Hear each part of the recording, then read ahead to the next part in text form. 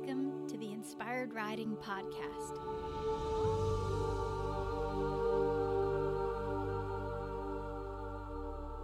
I'm your host, Beth Lauren Parrish. As a certified riding instructor, remote coach, and animal communicator, I bridge the gap between your inner and outer worlds as you strive to enhance all aspects of your riding. I'm here to remind you that you are powerful and more than capable of changing your reality with your horse time. Let's slow down, trust our intuition, and listen to our horses. Take a nice deep breath and release any tension you're holding on to right now. Excellent.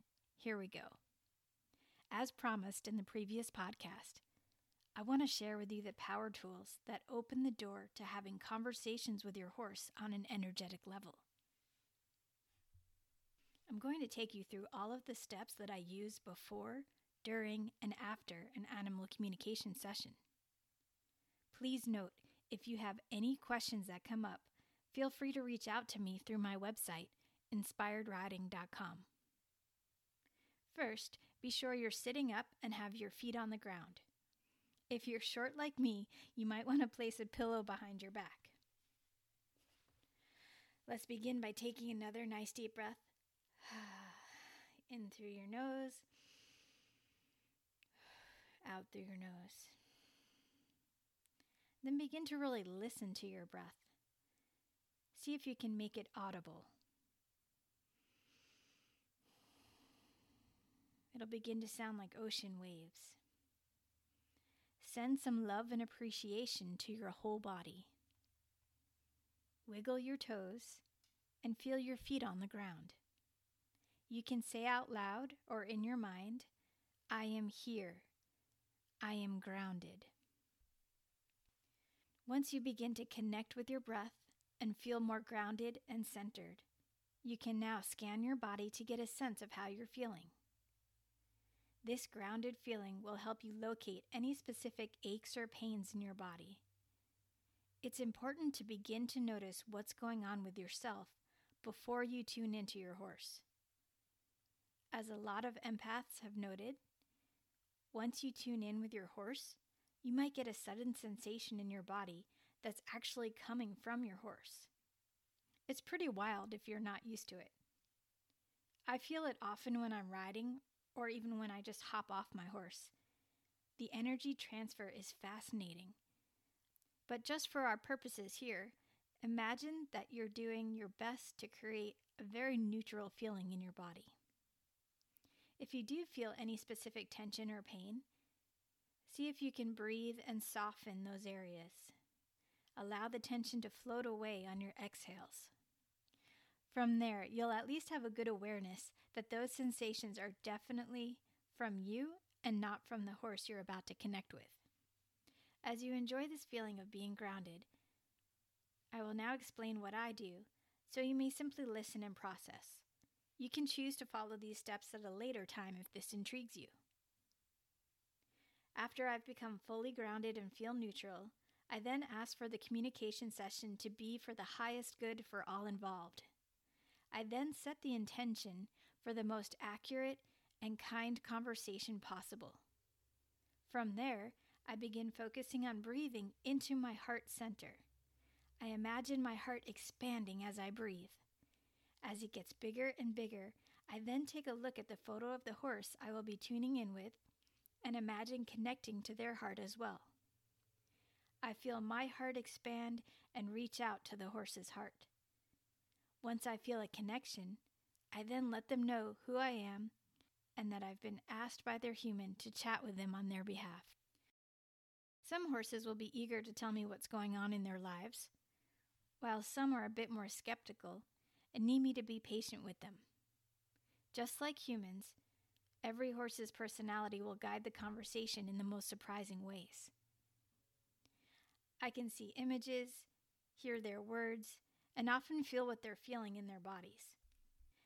As many times as I've tuned in, and it's been in the hundreds now, I'm always so pleasantly surprised when I get confirmation that there were specific issues going on where I could feel them showing me in my body. Once I've completed the session with the horse, I thank them with the Hawaiian forgiveness ritual called Ho'oponopono.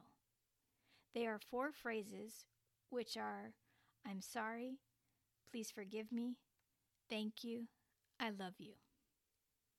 When I use them to conclude a session, I say, thank you for connecting with me. I'm sorry if this was an intrusion in any way. Please forgive me if it was. I love you. Often after that, the horse is quite eager for me to go and report back to their human. Once I've emailed the insights, I then get up from my meditation chair and go to the nearest sink. I let the water run over my hands and then I clap a few times to help shift the energy. And if I really need to, I'll do a little bit of what they call jazz hands and just spread my fingers out and shake them around a little bit. This is a wonderful practice when you want to transition to doing your next thing in your day and not feel like you're still connected to the last thing your energy participated in. If you're feeling particularly stuck, taking a shower is always advisable to wash off any unwanted energy as well. Now that I've shared with you the process, I hope you'll embark on your own journey by asking your horses to connect with you. If you're curious about what I typically ask, it often depends on the horse, but one of the most common questions that comes up is this: how can I be a better human for you? Another great one would be, what do you need to feel your best? It's good to get creative and always focus on kindness. Some might be tempted to jump in and ask right away, why did you bite me or buck me off? While it's good to know the answers to this, it could be more productive in your session to ask instead, is there something bothering you that I can be more aware of? And then perhaps lead into the question, are you trying to tell me something about your body or your life when you go to bite or buck while I'm riding? It's better to ask with an open mind and heart, rather than come in with a jaded perspective. I hope you'll honor the fact that your horse is willing to chat with you. Be sure to treat it with reverence and be grateful for whatever messages you receive. Again, please reach out with any questions about all this. I know for some, telepathy seems like a very out there concept, yet for me, it's just like breathing. And it's incredibly useful when you're working with your horse in person as well. Can you imagine sending images to your horse and then receiving them back as you're riding? That's one of the most rewarding experiences when you can get it dialed in. Try it the next time you ride. Imagine clearly what you'd like to do with your horse and connect your heart to your horse's heart. Notice what comes up. You might get another image, a word, or just a feeling. If you're unsure about the message, ask your inner guidance to give you a clear yes or no feeling. Remember that from the last podcast? Just keep practicing with tapping into what feels true, and then you'll have less doubts about what information you're receiving from your horse. Here's an example of how I was using this during a ride. I was doing a lot of trot-walk transitions with Pepper and wanted to see if he was up for cantering. I sent him the image of us cantering, and I got a clear message, let's wait for tomorrow, lady. I also felt a bit of tension in his body, and he raised his head and neck up slightly. I honored all of that and relaxed my body and gave him a scratch on the neck. He relaxed as well, feeling like I got the message. I ended the ride, and then for our next ride, he offered the most beautiful canter transitions. That ride felt amazing because he was so happy that I listened to him, and he rewarded me the next time with giving me even more than I expected. Also, before I ride, I use my handy companion journal for inspired riders that I created at the beginning of the year. It prompts me to write down my goals, asks how I'm feeling, and also has me ask my horse what he feels like doing in our session. When I'm done riding, I can then write down what we did, what felt great, what needs to change, and there's even a section to tune in with your horse to ask what's needed to improve our next ride. I've mapped it all out, and even though I've done all of this quite naturally for years, there is so much power and clarity that comes when you take a few minutes before and after your ride to write all of this down. Plus, with all that happens in a day, it's wonderful to look back and have the insights to see how far you've progressed. I love that my remote students will send me a screenshot of their daily entries before and after their lessons. It lets me know how they're feeling ahead of time and what insights they received from the ride. If you'd like to learn more about how to get a copy for yourself, check out my website, inspiredriding.com/journal. Okay, now I'd love to share a few confirmation stories from my animal communication sessions. The first was when I initially learned how to tune in with a photo. I was handed a picture of a horse from a complete stranger. I followed the steps I explained earlier and was shown this entire horse's world. I could see the mare he had a crush on, and boy did he love her, oh my goodness. I saw the color of the barn. I saw a big arena where he was being ridden with these beautiful rolling hills in the distance. I could still see it in my mind. And then I saw him turning to bite his human's boots while she was riding him. He's a pretty feisty little guy. Anyway, all of these details were completely confirmed by his owner. And I was just astounded and really excited to know it was truly possible to receive this information in this way. And then the same woman who I exchanged photos with connected with my childhood dog that had since passed away many years before. That moment was also a beautiful confirmation that we can also commune with our animals in spirit. My old dog told her all about me and how I acted as a child, and even some of the clothes that I wore.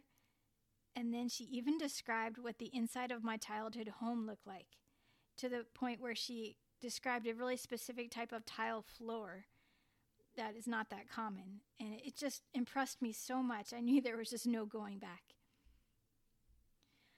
Most recently, a lovely gray Arabian was so excited to show me his new toy.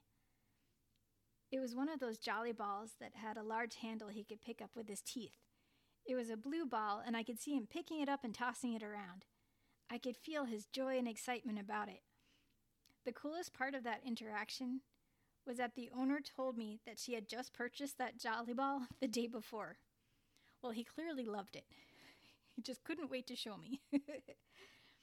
And finally, my favorite confirmation actually came from a dear old cat. He told me that he loved it when his owner would sing to him, and I got very clearly it was the song, "You Are My Sunshine." What was interesting about this session is when I told the owner about this, she replied that she doesn't sing.